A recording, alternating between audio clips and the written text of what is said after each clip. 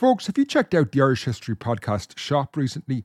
Right now, I have a sale of 30% off everything when you use the code SALE30.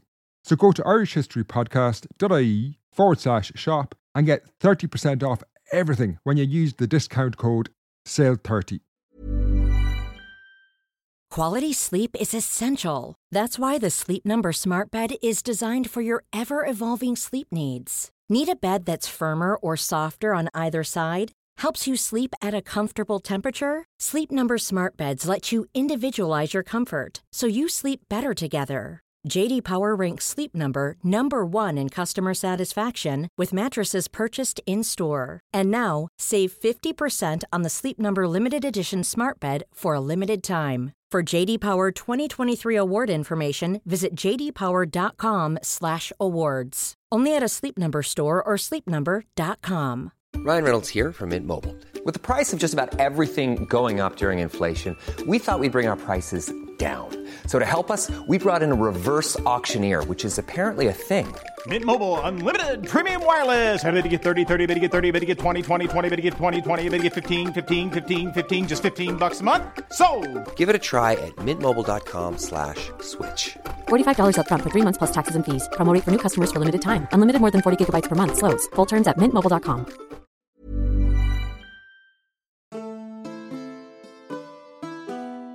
Hello and welcome to the Irish History Podcast. My name is Finn Dwyer, and this episode is having the crack in medieval Ireland.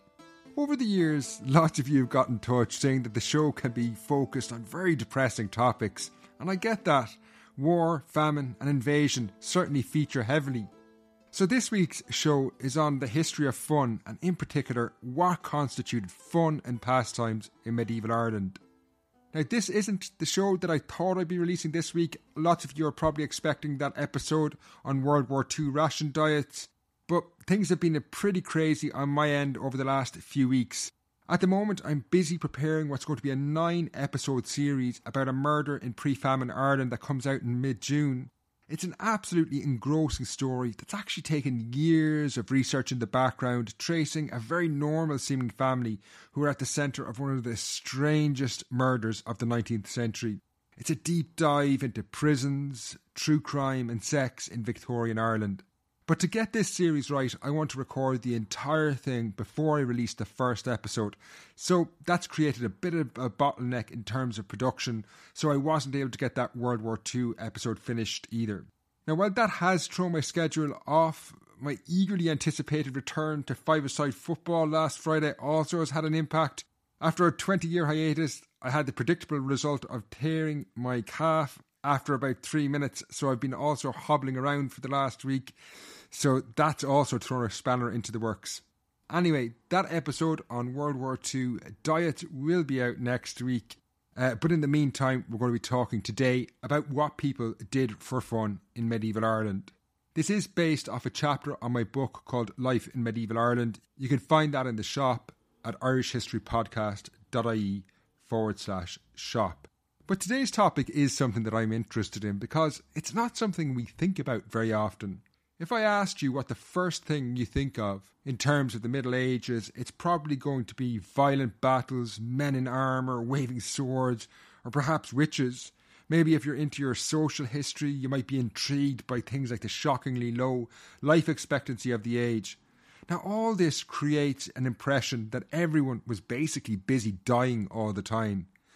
I think it's fair to say that the words of, say, a man like Thomas Hobbes when he described a world of continual fear and danger of violent death and the life of man as solitary, poor, nasty, brutish and short embody what many people think of in terms of medieval history.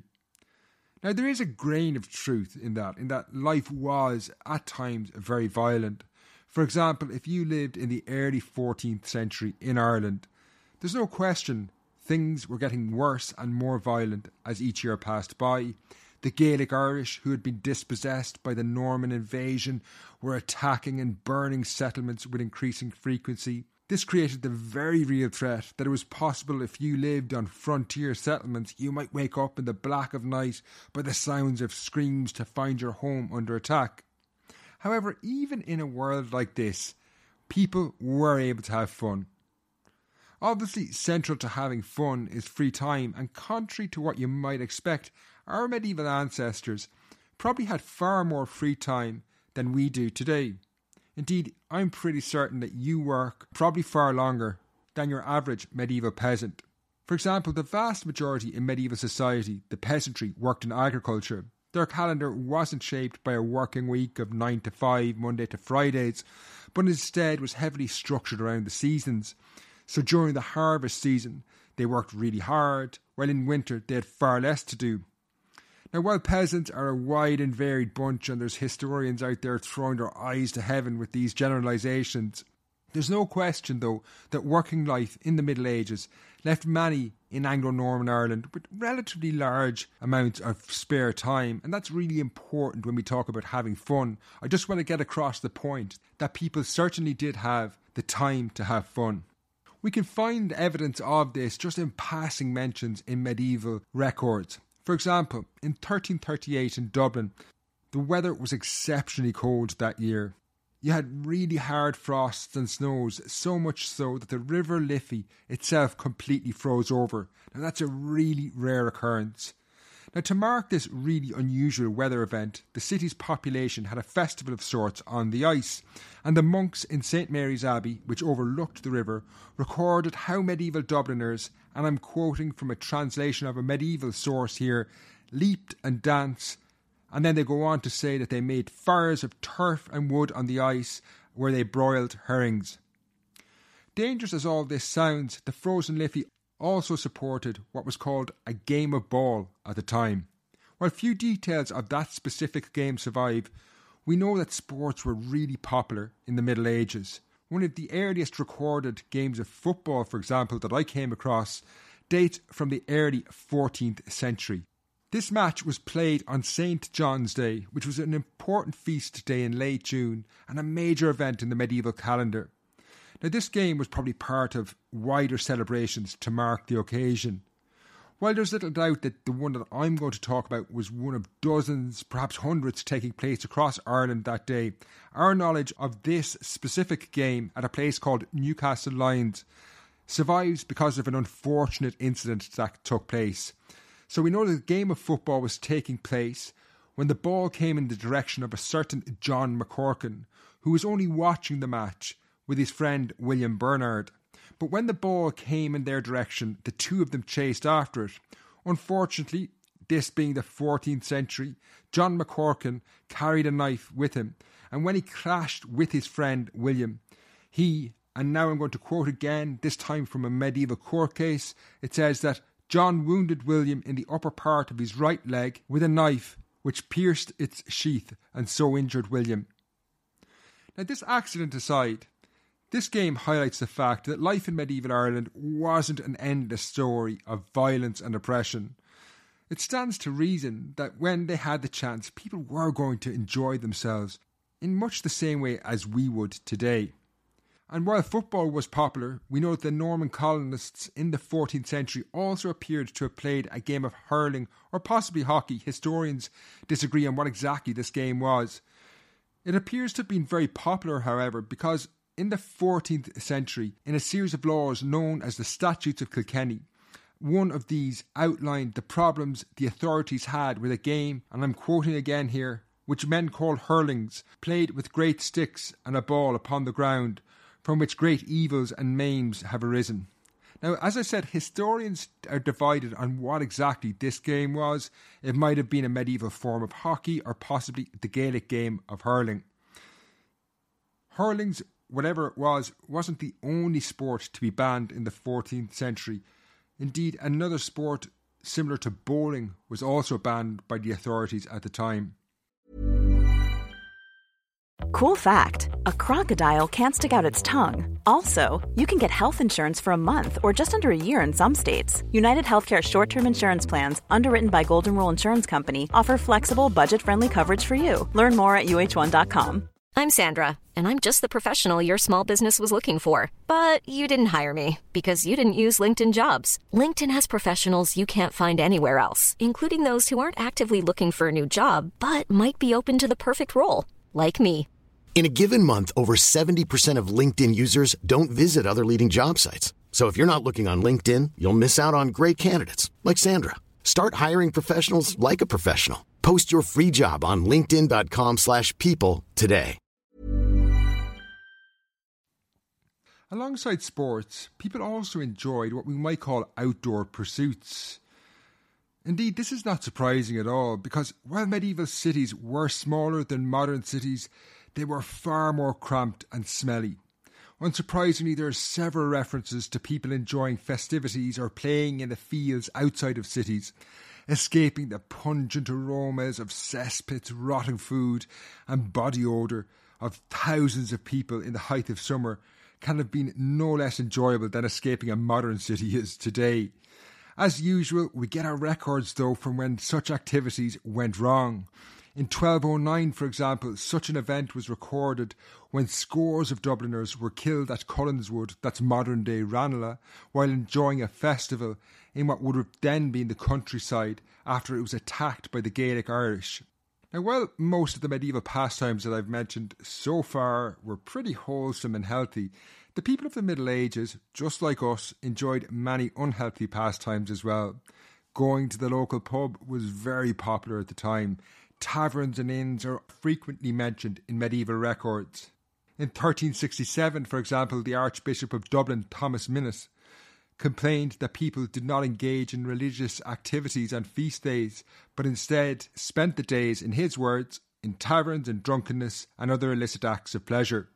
Unfortunately, in a world where people carried weapons such as knives and swords as a matter of course, socialising in a heavily inebriated state could have dangerous consequences. For example, at a court sitting in 1300 in Kilmallock in County Limerick, the Justiciar heard how a man called Hugh de Mora drew his sword in a tavern and struck a woman, wounding her on the head, before another man called Martin Cadigan brought him to task.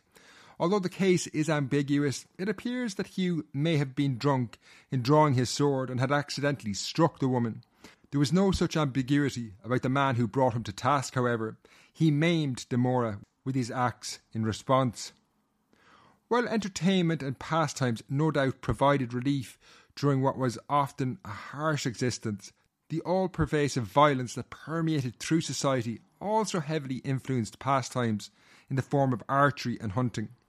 Archery, for example, was a common pastime amongst the poorer sections of the population. In February in 1311, for example, another court case revealed how shepherds practised archery to hone a skill that would obviously be very important to them and potentially even save their lives at some point.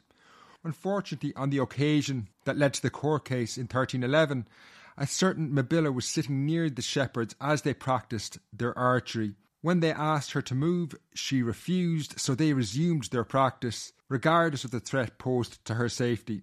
The result was all too predictable. One of the shepherds, John Clement, struck Mabilla in the head with an arrow, which was caught by the wind and blown in her direction. Despite the fact they were using a blunted arrow, the wound was fatal. The aristocracy took martial pastimes to a different level entirely. Aside from jousting tournaments, hunting was a far more common pursuit for the wealthier in society. There are several references to deer parks and hunting grounds in medieval records. These were vast lands that no one else was allowed to hunt in without the permission of the relevant noble, which ensured a plentiful stock for them to hunt from. Hunting, while it may have produced food, was far more focused on martial rituals involved in chasing and killing beasts. Now, while these more violent forms of medieval pastimes have thankfully waned and become increasingly obsolete, the medieval interest in performance and drama has one that has not only survived the test of time but arguably become even more popular. The medieval world was, after all, one with scarcely any media, let alone a mass media or social media, so poetry and stories were highly popular. Naturally, these reflected the world they were composed in, so songs such as The Maid in the Moorland recounted women's understandable frustrations about being married to men who could be twice their age. Likewise, in an era that glorified war, the subject also found its way into the poems of the age. One of the earliest surviving epics from Anglo-Norman Ireland, commonly known as the Song of Dermot and the Earl, is a story that retells the conquest of Ireland by Strongbow and his Anglo-Norman followers. Now, while these might just seem like poems or stories today, they were the television, radio or YouTube of the medieval era, filling the void on dark winter nights. Public performances of drama also entertained people in the medieval world, and, like our contemporaries, playwrights of the era tried to analyse the world as it happened around them.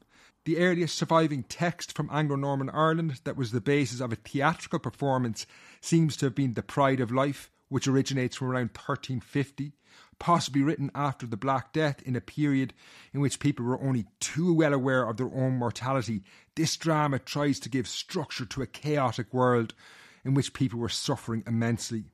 The play, unsurprisingly, has really strong themes of immortality, mortality and the afterlife. Now, hopefully from this you're getting an impression that entertainment is really as old as human history itself, and rather than being squeezed out when times get tough, people often want fun and entertainment to get them through difficult and challenging times.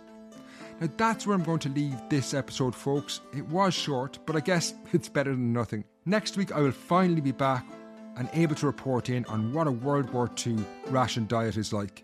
Until then, Slán.